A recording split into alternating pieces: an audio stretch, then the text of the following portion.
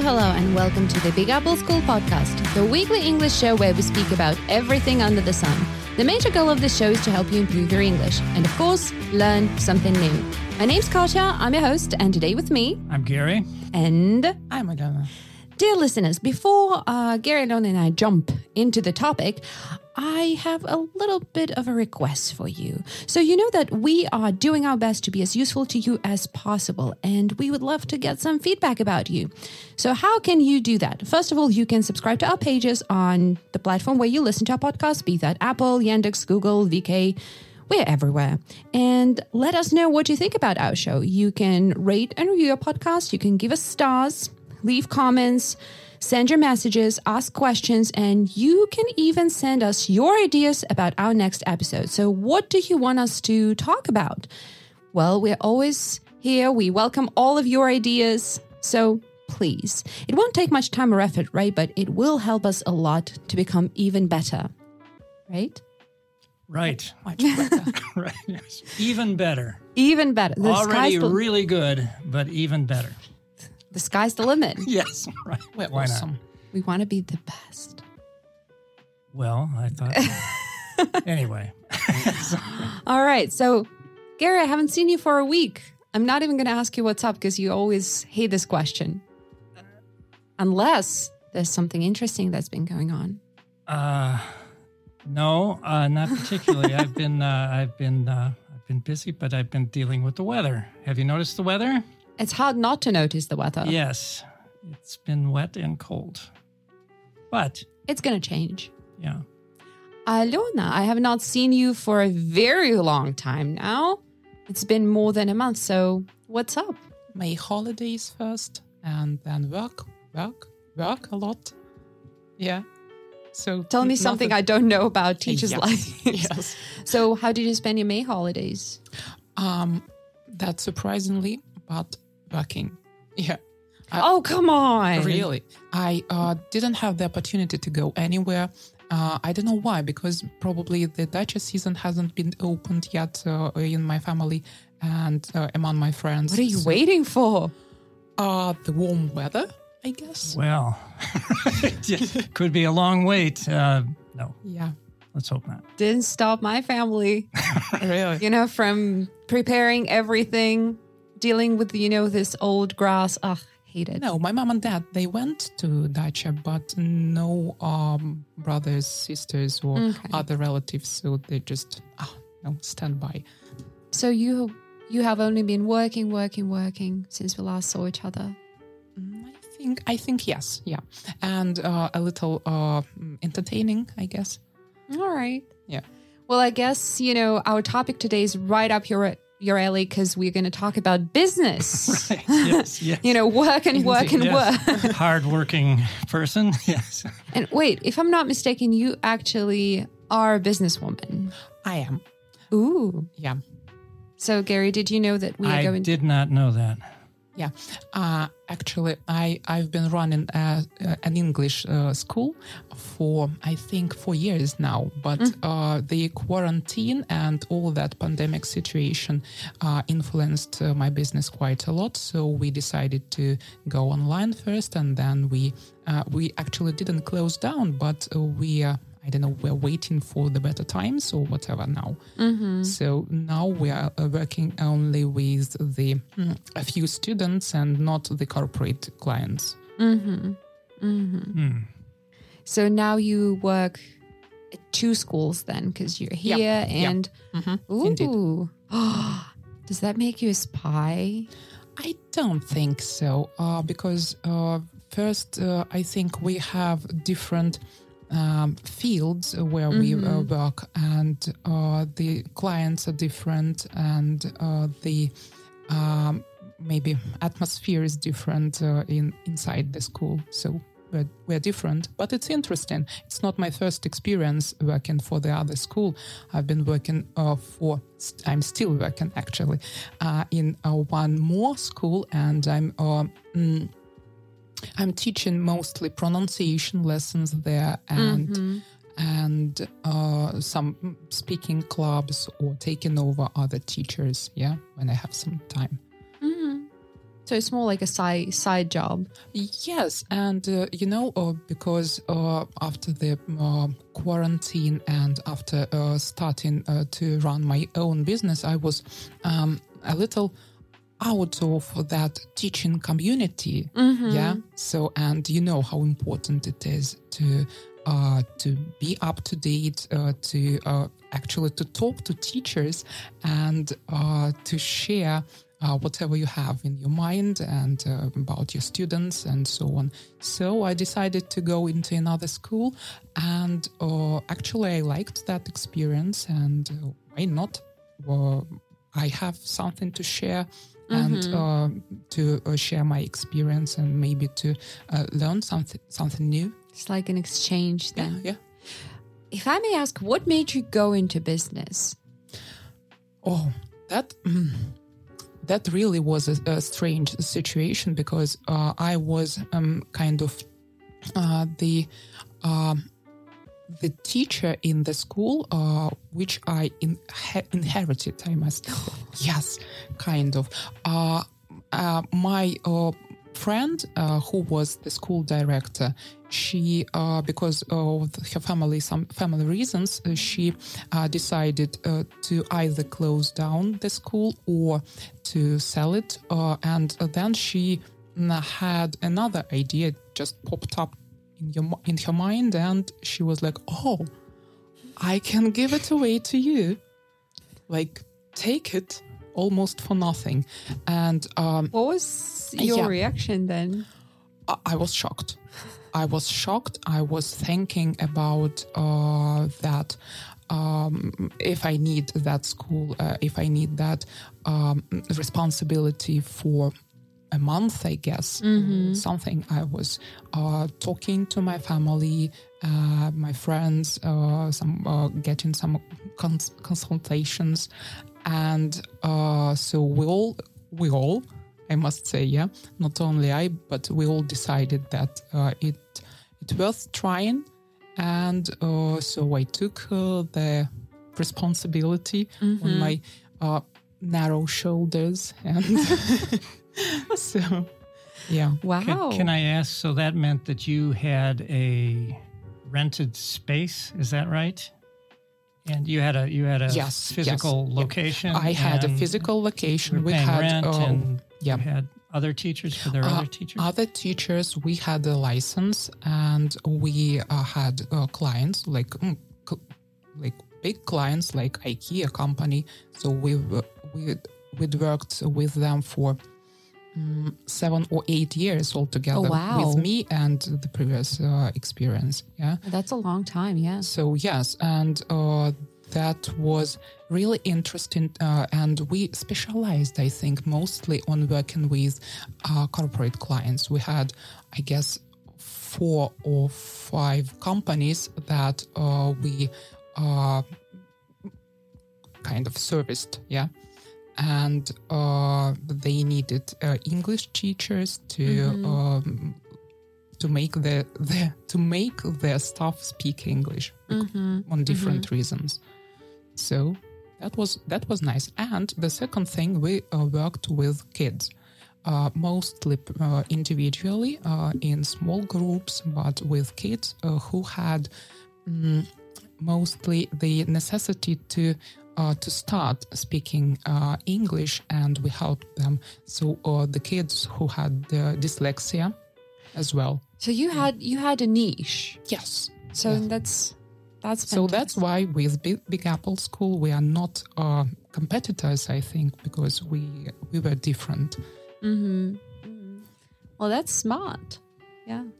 All right. So, and Gary, if I'm not mistaken, you have some knowledge of business because your family owned a business. So can you tell us a little bit more about that? That's right. Yeah, my family went into business meaning my parents. I'm an only child, so this was anyway. So they went into business when I was 7 years old, and my dad. I think I've said something about this on the podcast, but my dad was an office manager in a manufacturing company, and which was a pretty good job at the time. But he was also a musician. and just as a hobby or as a just passion, if you might say now. I don't know if it was exactly a passion, but it was certainly part of his life. And he, for all of the reasons that people want to go into business, he and my mother decided to go into business together. So he put the corporate job. It wasn't exactly a corporate. Well, it was a big company, but it was not a giant corporation. Anyway, he put that behind him and went into business selling musical instruments or electronic organs.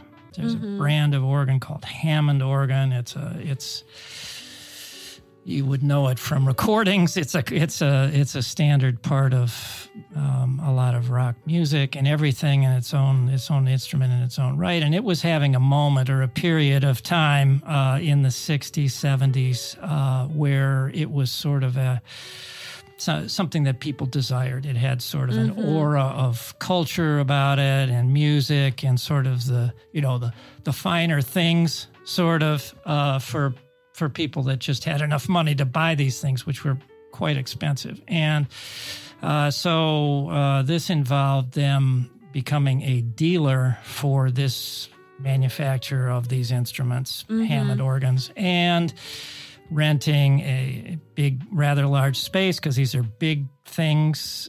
These are like organs that you've seen in maybe a church, except, of course, smaller for a home. But still, you still would have to have 20 or 25 of these on display, and so it was fairly big business, and you had to have salesmen and people that sold these to people. You had to have people that serviced them. You had people that delivered them because they're extremely heavy, and it was just a whole big business. And my dad had been involved as playing the instrument as a hobbyist, and then has also played some concerts because he'd been meaning in the organ world. It was a world of people that appreciated this kind of music, which was sort of a thing at the time. And so he was acquainted with the business, and so he went into business in 1961, and it was a good timing, and the business was successful, and it became less successful as time went on, but it was still remained a good business. He started selling pianos as well, which was also a big thing, including grand piano, all kinds of just pianos. He went into the piano business as well. It was just naturally went together. And so you had to have rather large stores, and you had to sell sheet music, everything that went along with them. You had a lot of personnel. So it was a full-blown retail business. I don't know what the equivalent would be now that would be even a parallel. I don't know what the parallel would be. But anyway, so that's what they did, and so that was part of my life. It affected a lot of decisions. They were, when you go into business, it's a big commitment. It's a gigantic commitment. And I was a 7-year-old little kid. And so I needed to go to school. And so that was a problem, because this was like 10 in the morning to 10 at night. I mean, the store. School? The store. Okay. The store was open 10 in the morning to 10 at night. 5, weekdays, and then 10 to 6 on Saturday. And I mean, they were there. And so I ended up having to go to, I went away to a boarding school for 2 years. Oh. 3rd and 4th grade. So I was a pretty little kid for that. And it was a hard decision for my parents to make, but they had to do something sort of with me, shall we say. And so anyway, that's how that was my introduction to it. But of course, it was just part of my life. And then later, once I'd graduated from college, I went back and I worked in the business for another 12 years. Oh, wow. But I wasn't interested in taking it over myself. This is a kind of thing that's a family business traditionally, and you would pass it to your kid, your child, if they're interested. I was not interested. I had developed other interests. So, in any case, but so I was in it from the beginning, but sort of as a spectator, but interested party, affected party by what it is to start a business. Because it's a serious thing, you know. So were there many employees? They had a lot of employees because they had multiple stores. And so, multiple stores. Yeah. Does that mean like all over the states or in different? Just in the Cleveland area, and then there's another city that's to the south of Cleveland called Akron, also a city of about 200,000 people. Anyway, so they had a store there for sort of strategic reasons, which my dad was a pretty good businessman, so he understood that he didn't want to have a competitor very close. And so he got the Hammond franchise, the right to sell these instruments in the nearest big market so there wouldn't be a competitor. Yeah, it was a very good decision. And it was tactical, but it meant that right 1 year into the business, he had to open a second store, 100 kilometers away, and and had to do all the personnel things, and had to rent, find a place and start. He actually bought it. I think they bought that building right away, and so he's got a mortgage on that. And he's first place he rented, but within 5 years they were buying a building that they redid. It was a separate retail store, like a shoe store. It was a shoe store of a brand that is kind of disappeared, but just not renting, buying. Yeah? Bought it, yeah, which was a really good business decision, because when you go out of business, what you end up with is the property. And you can sell the property, yeah. You can sell the property because the business is buying the building, right, all the time out of its profits. And you end up with the value, the equity of that building. And so that was actually because, but anyway, that was what they actually had, because you then sell your inventory at the end and you have that, but that's it. So anyway, so they had stores on the east side and the west side of Cleveland, which is just what you had to do to be represented there. Then they went a little farther east, and then my dad made deals with department stores, big stores that had musical instrument departments. And he bought them out as they went out, or he ran them for them. He would pay them a commission, pay them a percentage. And so he ended up with a lot of locations, and those all needed to have at least salespeople. Wow. Yeah. So it was like, 40 or 50 people maybe at peak. Because and you also had teachers, because that was part of the thing. Is you had studios. Yeah, that was part of as part of the mystique of it. It wasn't called a store; they were called studios. Like artist studios. Beautiful, and smart. That was part of and this came from Hammond. Hammond was this big manufacturing company that again, it was having a moment in the culture, and this was their pitch, because these things were really expensive. They would, buying one of these would be the price of an automobile. Yeah, that's why it's surprising to hear that there were two stores in Cleveland. Yeah, no, you had to, because sound... Cleveland's a big enough city to do that, and because the product was having a moment, right? In other words, at another time you would still have to do it to be in a city of that size. But anyhow, so it became a big, it was a big thing, and it's very consuming,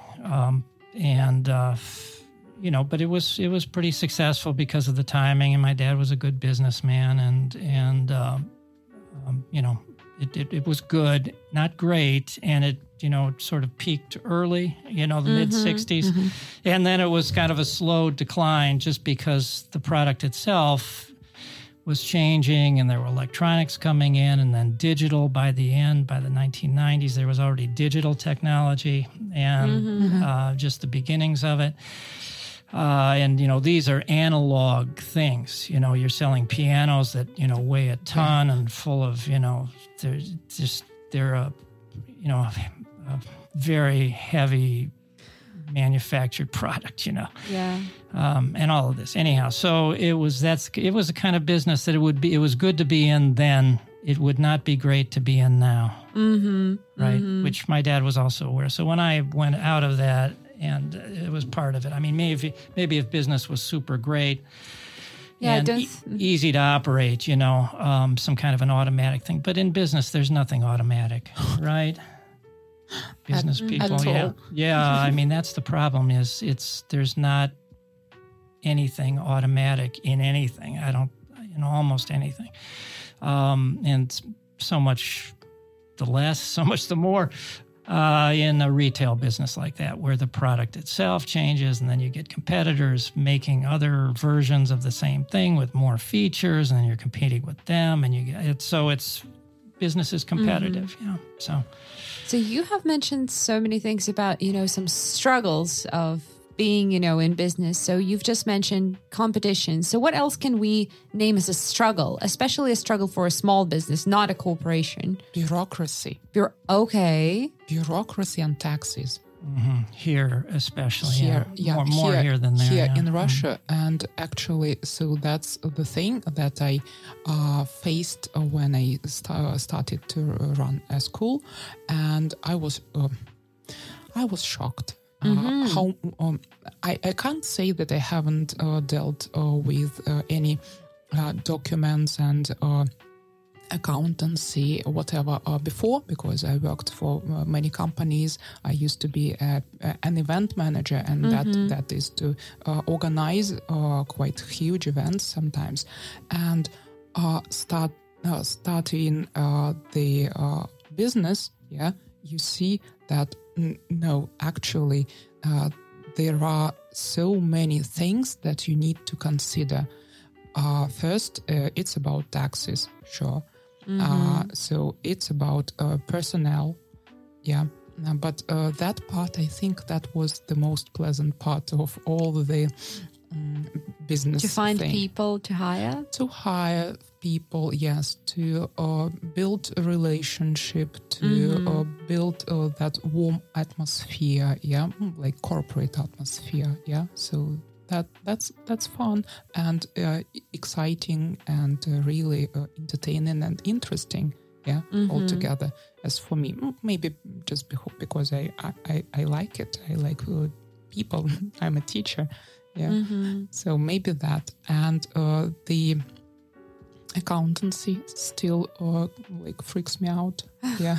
Really. So are you saying then bureaucracy-wise, it's more difficult to have a business and set up a business here in Russia than oh my goodness, yes. in the US? Yeah.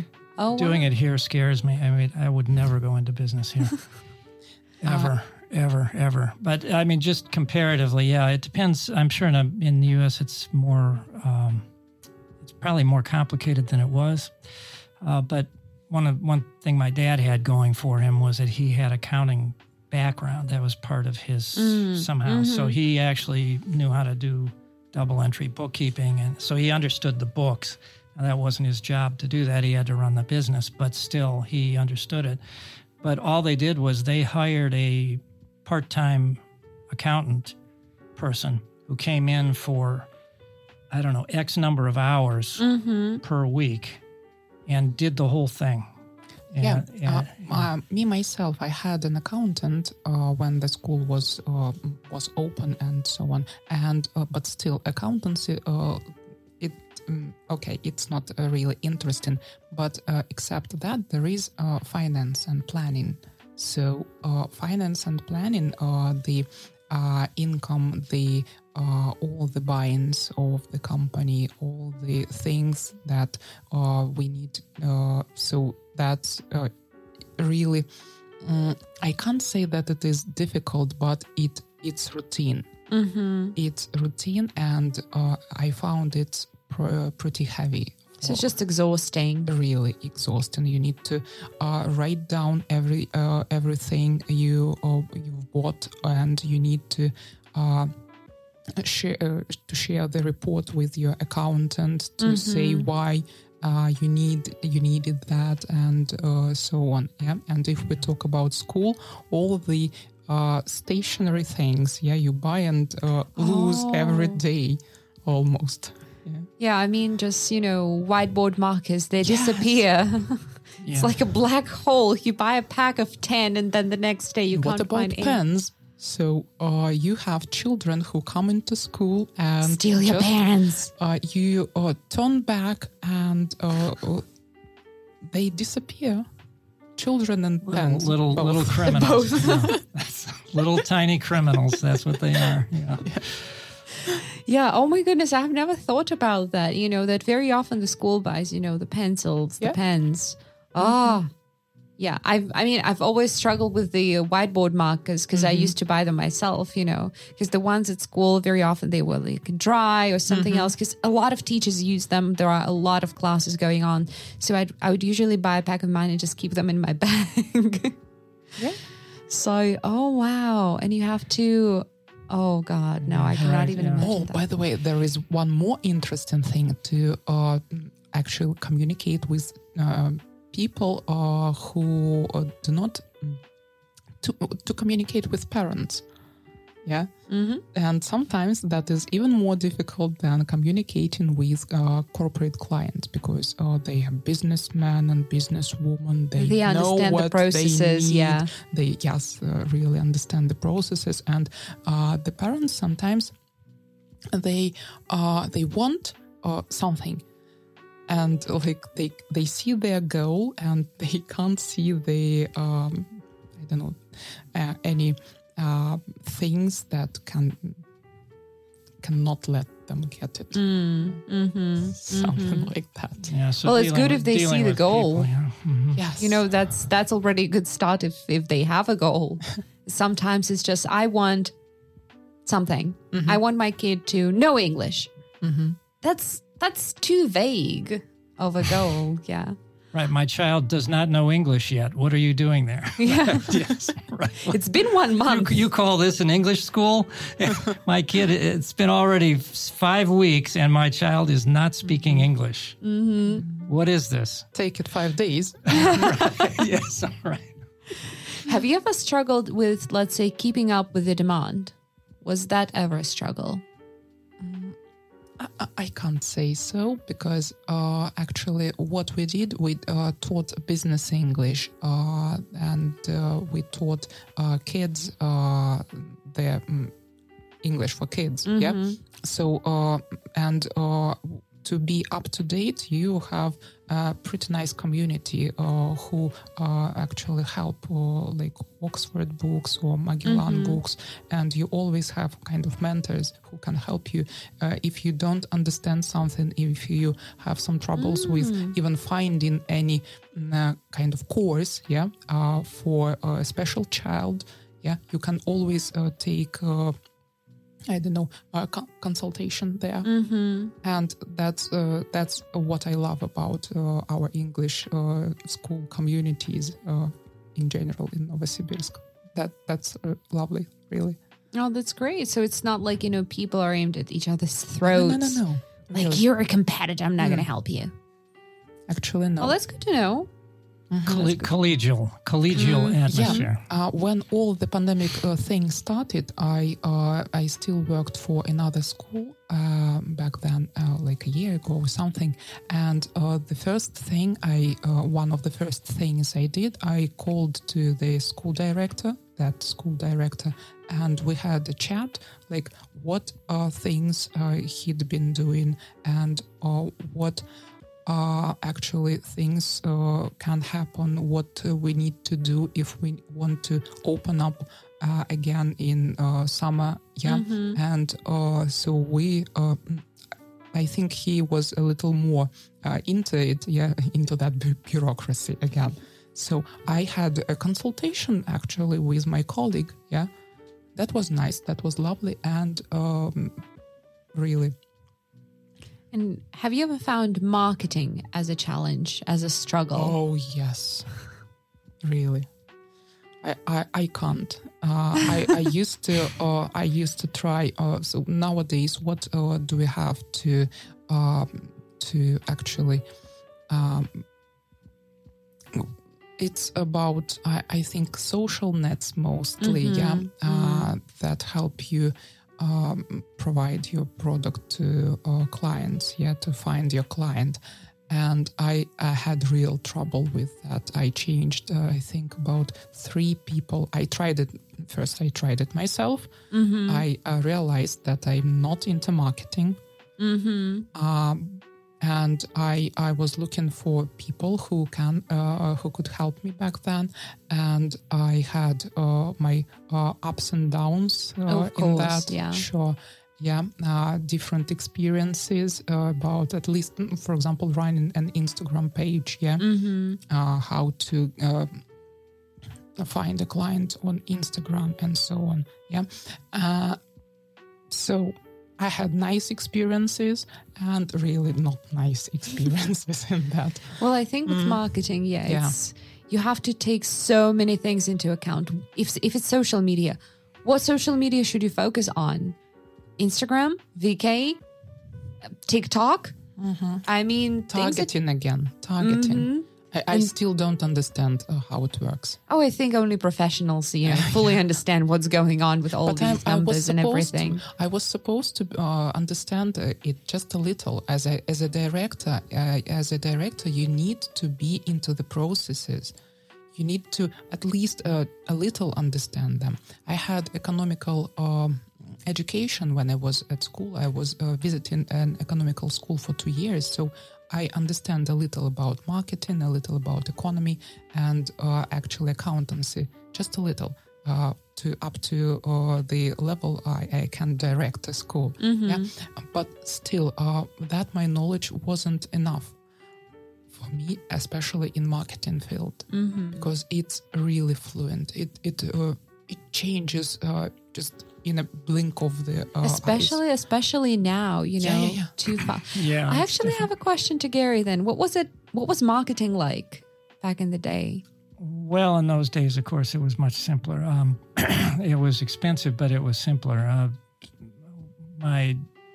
We would advertise. My dad would advertise in the newspaper. This was newspaper days. And so this was one thing that they would do, one form of promotion. So just standard sale ad. I mean, they were expensive, but if you sort of wanted to be in the first section, and there's a positioning on the page, the big newspaper, the old newspaper, which people read then, and there were 2 newspapers in Cleveland at that time, a morning newspaper and evening newspaper, and you sort of had to make a decision which one you were going to be in, or both, which then doubled your expenses. And, but you would promote by price or something new. The other thing that the business did was had concerts, which were public events. So they'd rent a big high school auditorium and have, good musicians playing Hammond organs and come in and give a full-blown concert. And that was something that you could then advertise and it's on newspaper. And also my dad, he did a bunch of things. There was a local entertainment program. It was like a talent program.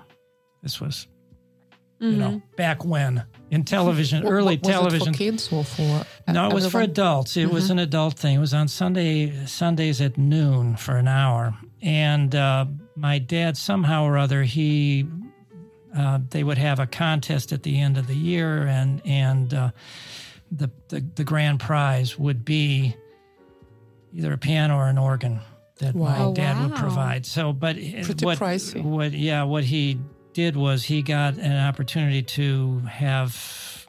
They had a recorded thing of his advertising the grand prize, every week. And people watched this program, and so that was very familiar. And he also bought radio time and had a radio program with, organ music and himself playing and such like this. So those were the old days when there were few media, and it was just a matter of expense, right? But you were trying to get people involved in actually making music. See, this was in the days. This is not consuming music like now. But making music. There's a gigantic difference between those two. It'd be like listening to English versus speaking English. Yeah, that's true.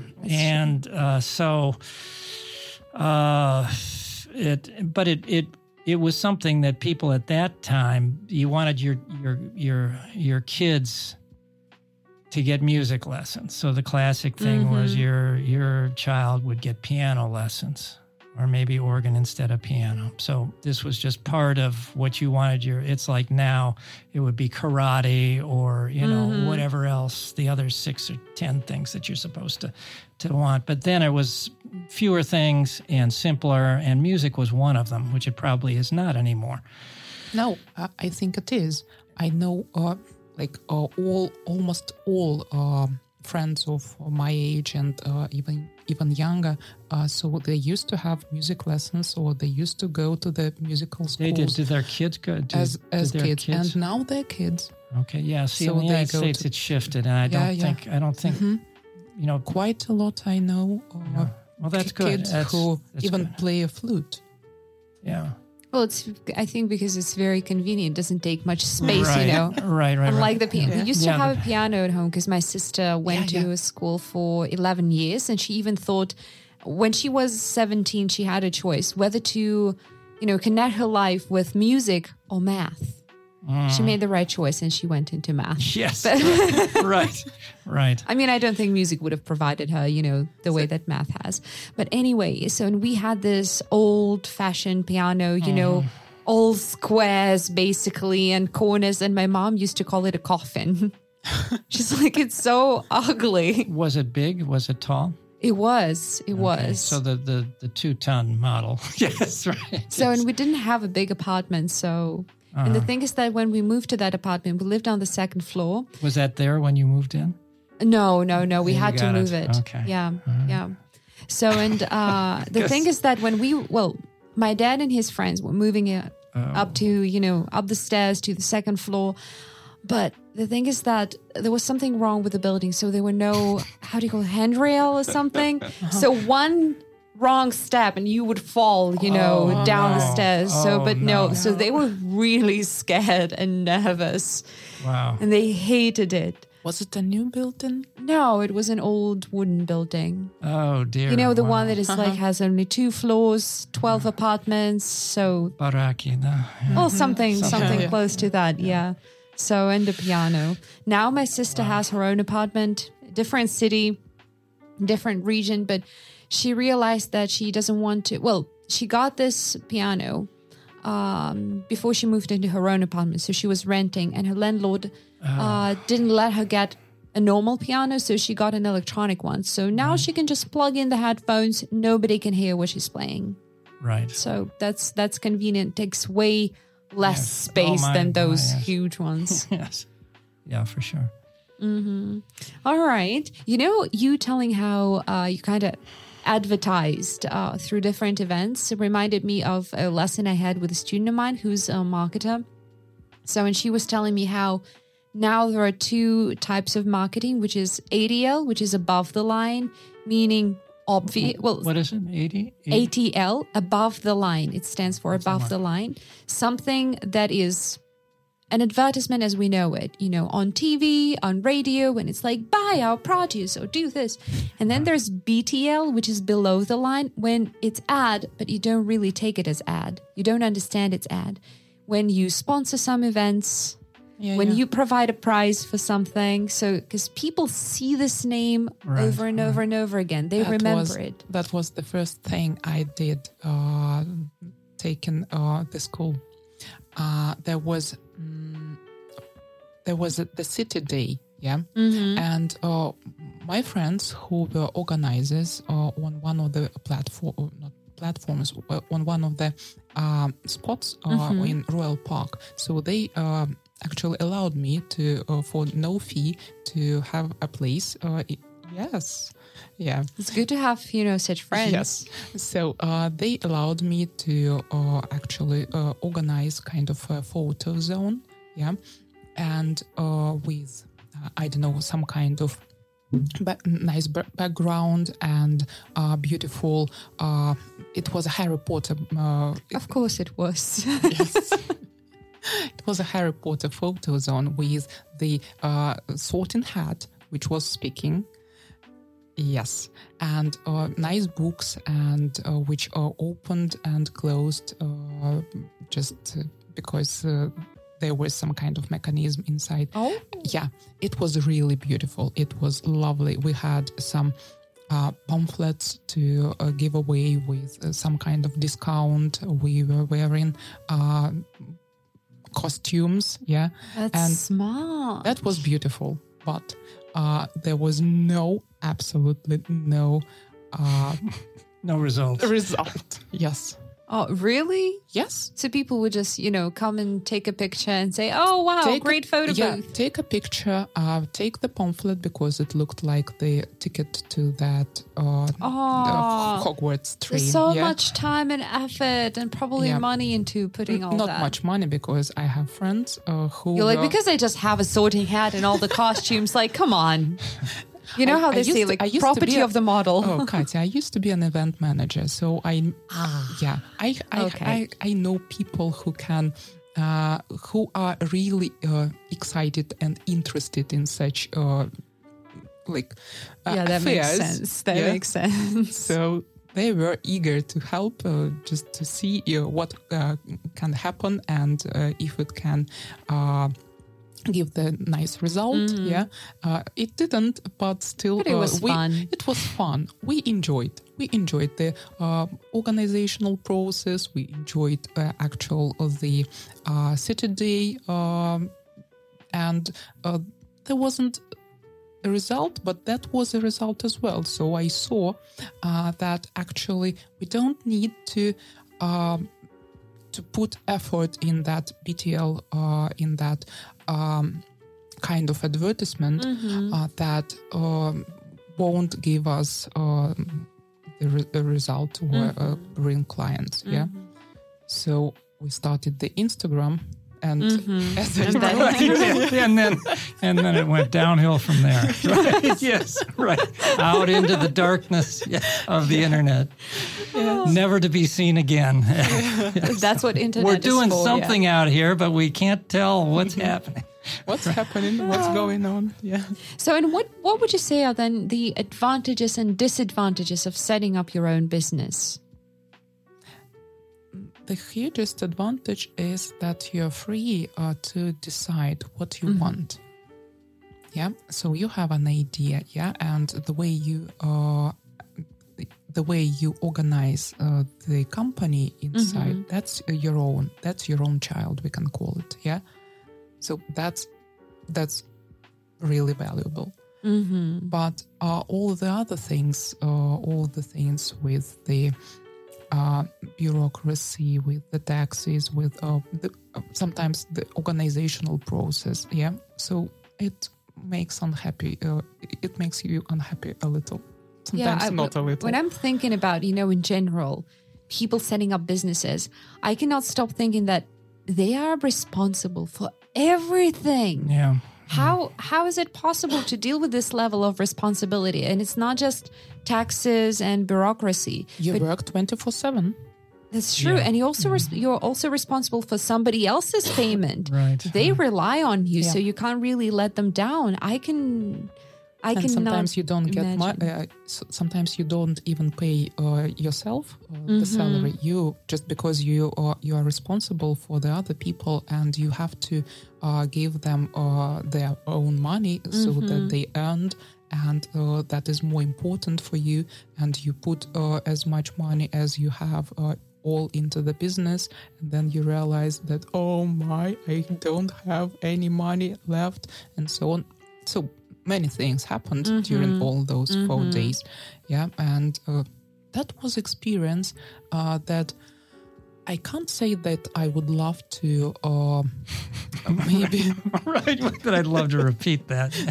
Let's do that again and again. Yes. Yeah. Right. Let's do that every month for the rest of our lives. No, how does that sound? No, thank you. Right, yes. But that was interesting, really. Yeah, well, it's very creative, right? I think one reason people go into business is that they want to do it. The classic way we say it is somebody wants to be their own boss, right? You want to be your own boss instead of working for somebody. Yeah. But it means you take the whole thing on yourself, promotion and organization and renting space and, responsibility to the government and taxes and responsibility for other people and personnel decisions and just everything, everything. Mm-hmm. But that's creative. Well, some people to go into business not only to be their own boss, but to live their passion, maybe, if they have some. Mm-hmm. Yeah, if they have it to that. Now we say passion, but yeah, sure. As my friend who started the school, so actually that was her passion, yeah. So she really was into teaching. She really wanted to start up the school, and that was not only for teaching but also for training programs, yeah. So she really liked, helping people with whatever training program it was, and she was, even burning with those ideas and the people who helped her to start up. So I think she was really grateful. And I myself can say that I'm really grateful to my friends who all helped me. Yeah. Sometimes they took the positions of administrators. Yeah. Because I needed some insight. Yeah. Inside the company, to see what teachers do, to see how the clients communicate with the teachers as well, yeah, and not with myself. And really, friends and family in such affairs, if I can call it, really a huge background that can help you. I'm really grateful to them. I also, when I was thinking about the advantages and disadvantages of owning a business, I realized that basically as a business owner, you shoulder all the risks. So when there's something wrong, when the business goes south, you can't just quit a job and like, oh, okay, I'm just going to quit a job and find another one. No, you have no choice but to keep going or, I do not know, fire everybody and close the business down. So it's... Yeah. It's definitely something it takes a total commitment, especially at the beginning.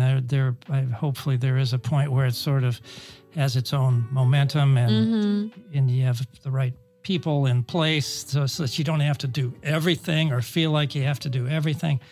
But still, as we say, the buck stops here. And I don't know if you know that statement. Yeah, it was we had a president of the United States named Harry Truman after World War II, and he had a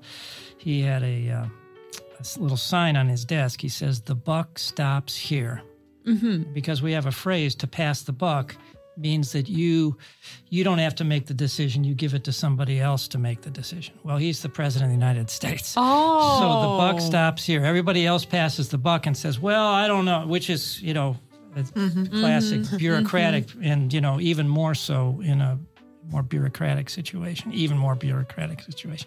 But anyway, so the buck stops here at your desk, on your shoulders here to make the decision. And, what do, right? You don't have enough money to make, you can pay everybody else maybe, but not yourself, like you're describing, or whatever all those decisions are on you, which again, if it's a creative position to be in, right? It's your thing, right? You make it or you break it or it breaks you or, yeah. That's why I admire all people who have successful businesses. And I'm not talking about, corporations right now, but, those small businesses that are still functioning after 2, 3, 5 years of being in business. Yeah.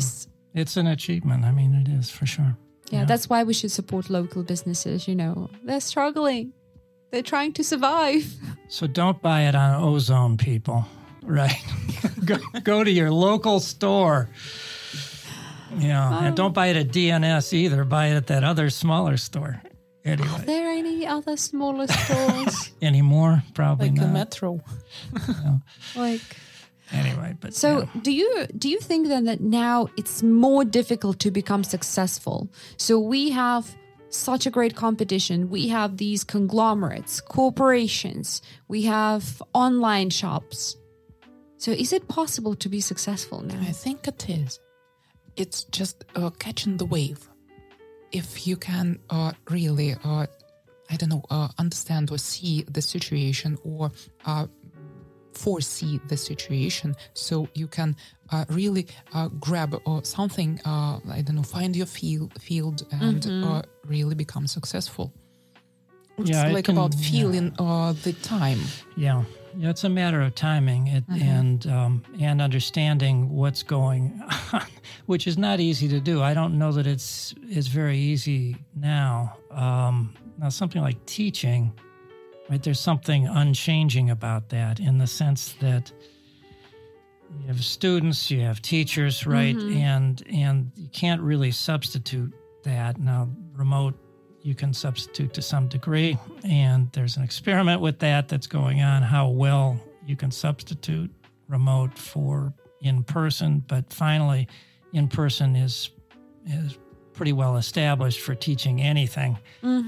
So that's a fixed thing. But if you're selling a product or certain kinds of service, I'm sure I would think it would be very difficult, So what would then be the key elements of success? So let's say when people have their startups, so what can help them to become successful? So what would be something that they have to keep in mind? Feel the needs, I think. Okay, so analyze the needs. Yeah, you have to find it. Sometimes analyzing even, it's just inner feeling. You have to feel it. Yes. Maybe analyze, yes. But sometimes you just know that you need to do it that way. And you need to do even that product, produce that product and provide that service. And the best timing. Right. Yeah. I mean, you have to provide a service or make something, right?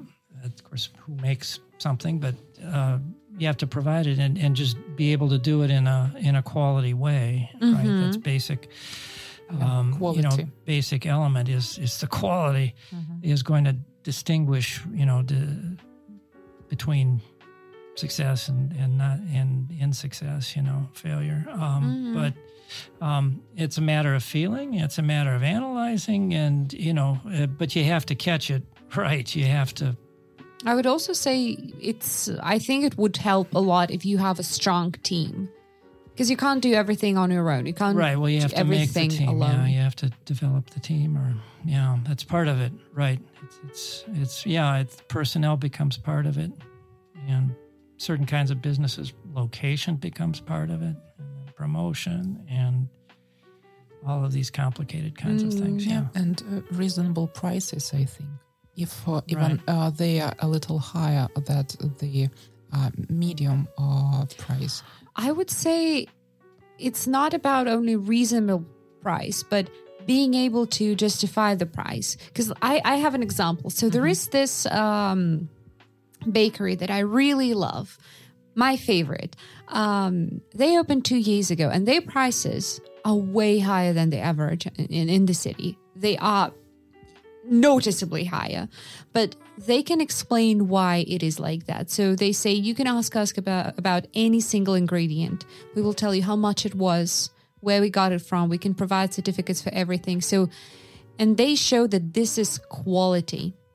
So, and with that, even though their prices are so high, they never, have shortage of customers. So they always have a lot of people there. They always sell every single thing just because they provide quality.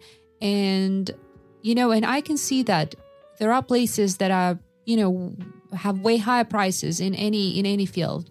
Let's say clinics, dental care, English schools. So, but sometimes the price is because of the quality. Right. If you can justify, people don't object to spending more money if you get what if you get what you're paying for, you don't mind paying. People are ready to pay for quality. And the problem is to provide it, and to provide it at scale. If you have to, like if you're running a language school, you have to have and you've got 10 teachers, you have to have a quality thing happening, in an ideal situation, in every one of those classrooms. Yeah. Well, quality, it's Yeah, I have a lot of examples when I am ready to pay for the quality, or I know what the price consists of.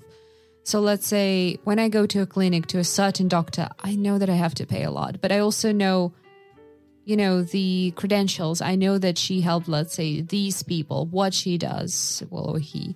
Right. You don't think of cost when it's your health, Exactly. Or let's say the same. I last year was looking for an English teacher to help me with academic writing, because I realized that I know nothing about the structure of articles, scientific articles. The price was so high, but I also understood that this is a person who is teaching academic English at Oxford University. Of course, the same thing when people come to our school, for example, we have cases to prove that this is why we have such a price, for example, because we can help people reach their goal. We have results, so we can justify all that. So yeah, quality. Yeah, then. Quality. Quality and not quantity. So, and what about people who want to start a business but don't have enough money? They don't have any kind of initial capital. How can they solve this problem when they want to start a business? Well, that's a classic problem, and that's the reason that a lot of businesses fail. And is that, right, there's simply, even if I can say this, I think that's true everywhere, I'm sure, but here especially, there's a real problem with just everything, not everything, but a lot of things seem to be underfinanced. That there just isn't enough capital. It just has to do with the way the economy is working or not working. There just is not enough money flying around to finance anything except for, it's just really hard. So I don't think that we have that institution of investments, or if I we can was just call it, about to say that. Yeah, So- well, when my dad went into business, this was how you did it then, much simpler time, and but there were certain expenses going in, which he had to buy a franchise from the Hammond Organ Company, which is the right to. It's like buying a McDonald's franchise, right? You have the right to do everything McDonald's in a particular area, and so that cost, I don't know, it cost a pile of money then. But he borrowed it from my grandparents, who were particularly my dad's parents were not. I don't know that. I think they must have given put their life savings into this.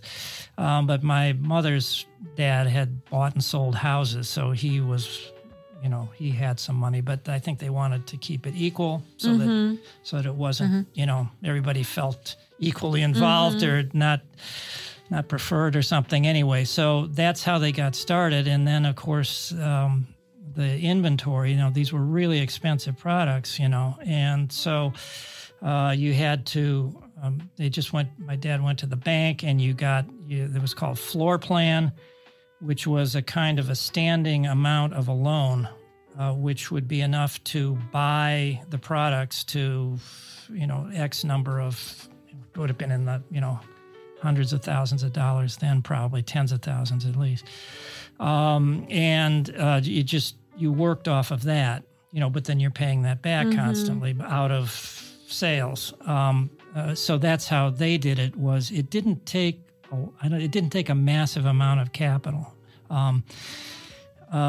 but it was timing. If it had been all of a sudden there was some kind of a bad economic situation or something, and they didn't have the sales, it could have sunk them at the beginning, but because it wasn't like they had a lot of money. But anyhow, so they sort of self-financed her from family, which is a classic way that you do it, because your family is going to be more tolerant of what's going on, right, as opposed to somebody that's coming in as an investor. But so it's really a problem, though, to have enough money, because it's not like you're going to figure out every problem right away, or business is going to immediately be there. It has to develop, and all of those things. So, but yeah.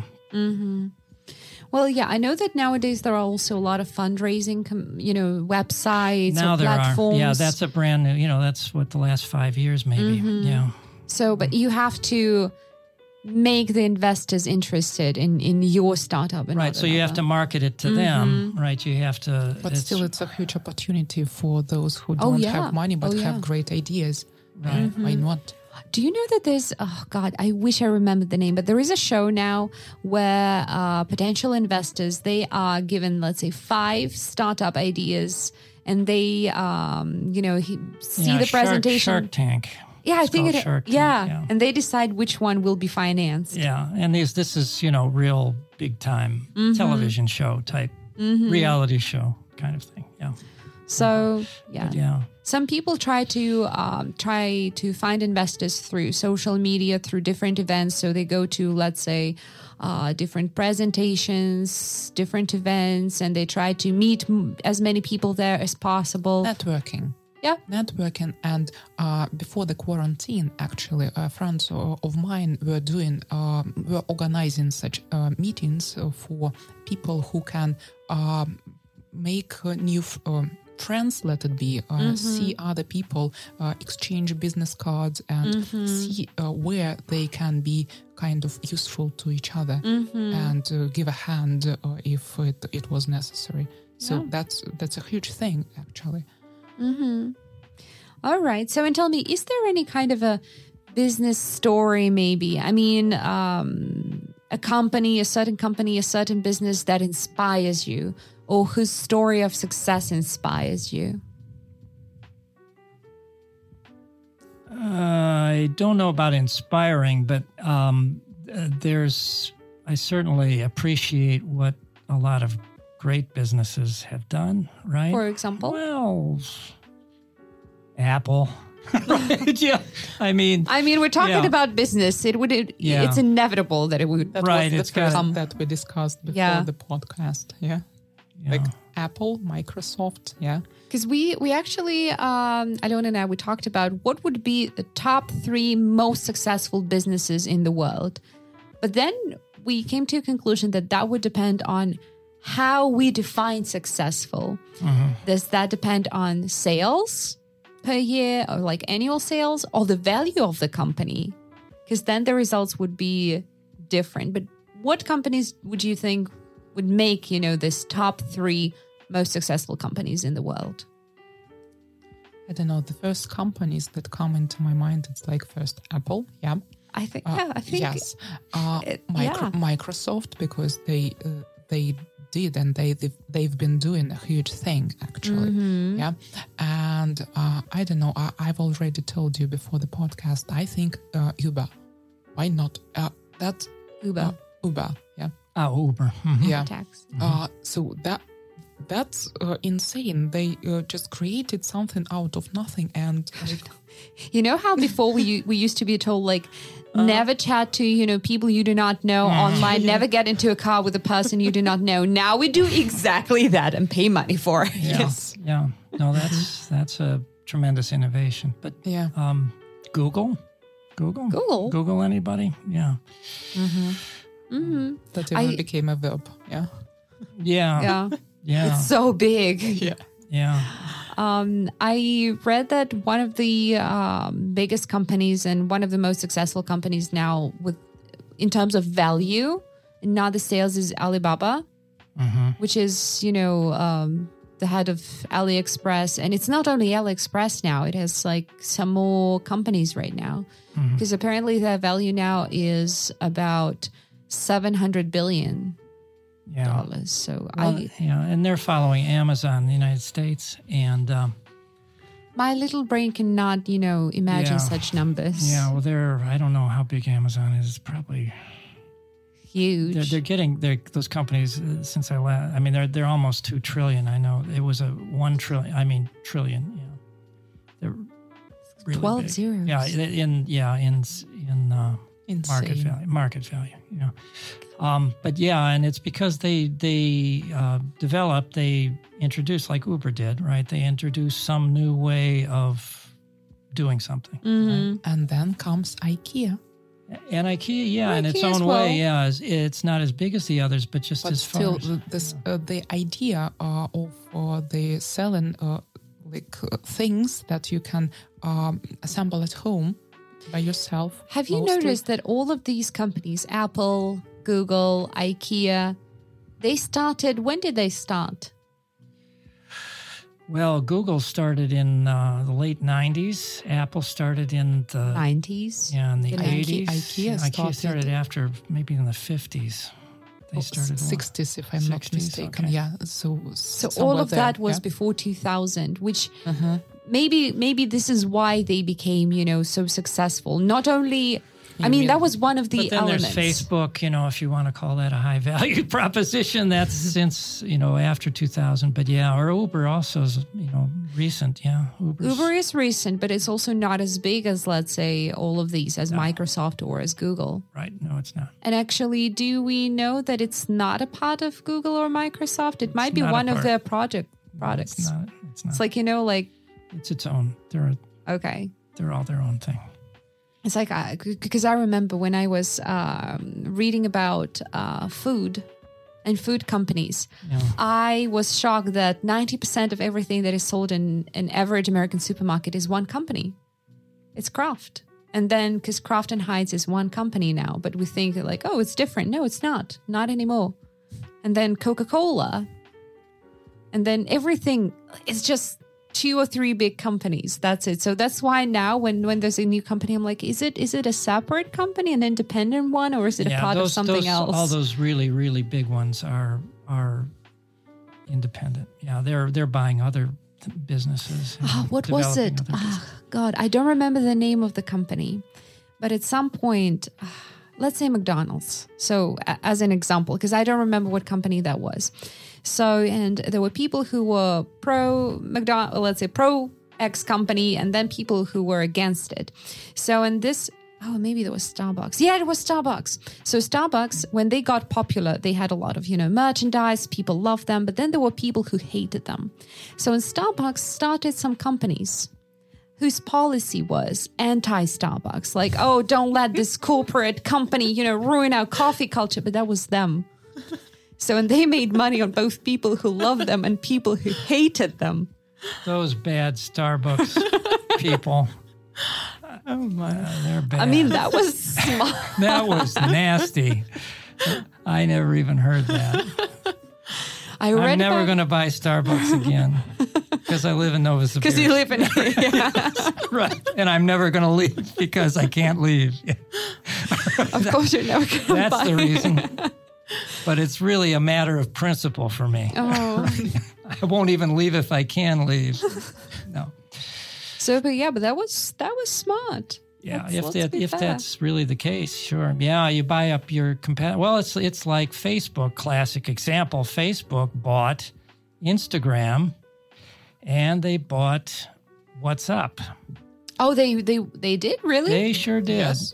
And they I'm were. sorry, I live in a cave. I don't know what's happening in the world sometimes. If you got any questions, no. Anyway, no, but they did, yeah, and they bought them when I think they paid $1 billion for Instagram, which at the time people were going, "Oh my goodness, $1 billion for this startup company," and of course it's now gigantic itself. Oh, yeah.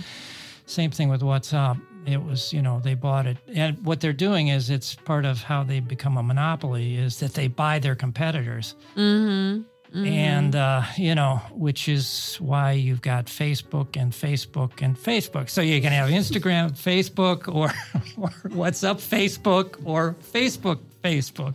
Your choice. Oh, yeah, they're huge. They're huge, yeah. And it's monopolistic, and the U.S. shouldn't have let them do that. Now they're too big. They let them get too big. And that had certain other consequences. But anyway, yeah. So that's, smart. It's smart, very smart business.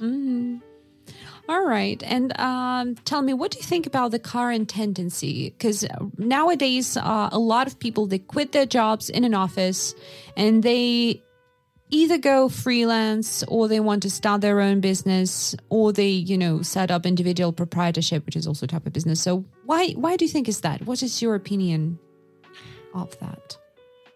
I did that when I started teaching. I used to work for Megaphone first, and then for an event company. I was working for a boss, and then I realized that I'd had enough, and I came to a school, and that was part-time job back then, but I had my own students. And actually, that was a huge difference when you need to work for yourself and when you can organize your schedule yourself, and when you need to work for a boss. So that's a tremendous difference between those two things. Yeah, it's the same reason that a person would start a business, right? A business, a business with a location and all of those things, that you want to be your own boss. You want to have creative control. You want to control your own time, right? Instead of having somebody control your time. I realized that I would never like to set up a business, meaning, find a location, employees, all this bureaucracy. No, that's not my thing. I'm not a leader. I can relate. Absolutely. I don't want to be a leader. I don't want to, have employees. But last year when the pandemic hit, I had to, not that I had to, but I decided to switch to freelance. So, and I realized that, that was connected with my values and goals at the time. Because let's say when I was working 100% offline at a school, I would come to school at, let's say, 8 or 9 a.m., leave at 9 p.m. So, because that was convenient for me at the time. So then in 2020, my time became more precious. So I needed a way higher level of flexibility because I had to be able to switch my classes, to, reschedule a lot of things, because I had to be really flexible in terms of, dropping everything and going to see my family immediately. So that was what the conditions demanded at the time. So, and I switched to freelance, and now I realized that was one of the best decisions in my life. Because now, let's say, when we get a new student here at school, so we just decide, which time would work best for me, so I don't have to come to school anymore. I just, check the timetable and see what's convenient for myself. And then very often I can move the lessons, I can rearrange them if I want to go, let's say, to a theater or somewhere. Because for 2 years, I didn't have any chance to go to a theater because all of the group lessons were in the evening. The first time I went to the theater was this February. Yes, I mean in a couple of years. I can relate. I can relate. Yeah. So Of course, that also means inconsistency in payment, because sometimes students cancel, and with freelance you don't have some kind of a cancellation policy. But this is something I can handle. Why? Sometimes you can organize such kind of cancellation policy with students. Of course, it all depends on the situation that they have and that you have. Sometimes you can be the person who That's why I'm like, Is it really worth it? If I had the groups, maybe I would, because then, if you have 5 people and then 3 of them do not show up, it's not really a group lesson anymore. But now that I work one-to-one, I don't see the need of, having really strict cancellation policy. So, all of my students, they are understanding. We just chat and communicate, and they just, reschedule or something like that. But that is you who organized that community around you. So, that's true. Yeah. So, and I know that they would not cancel if it wasn't for something, serious, or work issues or health issues. So, yeah. So, and apparently I think that's the reason. So people want more freedom, more flexibility, which is really valuable nowadays. Yeah. Although I do have to say I sometimes miss, coming to school and having group lessons offline. But, we'll see. All right. Oh, thank you so much. It was so interesting to talk about businesses back then and now. And I've just once again have come to a conclusion that I will never in my life set up a business. Ever. Okay. That's the sign of a successful business podcast is when Well, the participants. I each am of a them representative of a person who's just not a businessman. That's okay. Not Sure it everybody is. has to be a leader, you Katya, know. it's fine. I'm just a... Right. Wait. It's just fine. You know, not being a businessman does not mean I'm not a successful teacher. Okay. Yeah, and I mean, I would never say anything. You better of the not. kind. I know. I value my life and my good health and my handsome appearance, which could be easily damaged by something But bad if Gary happening. never appears in our podcast again, you know what happened. Right. He crossed the line and didn't come back. All right. So tell me, after this episode, do you have anything to advise to our listeners? Maybe a piece of advice, some wisdom.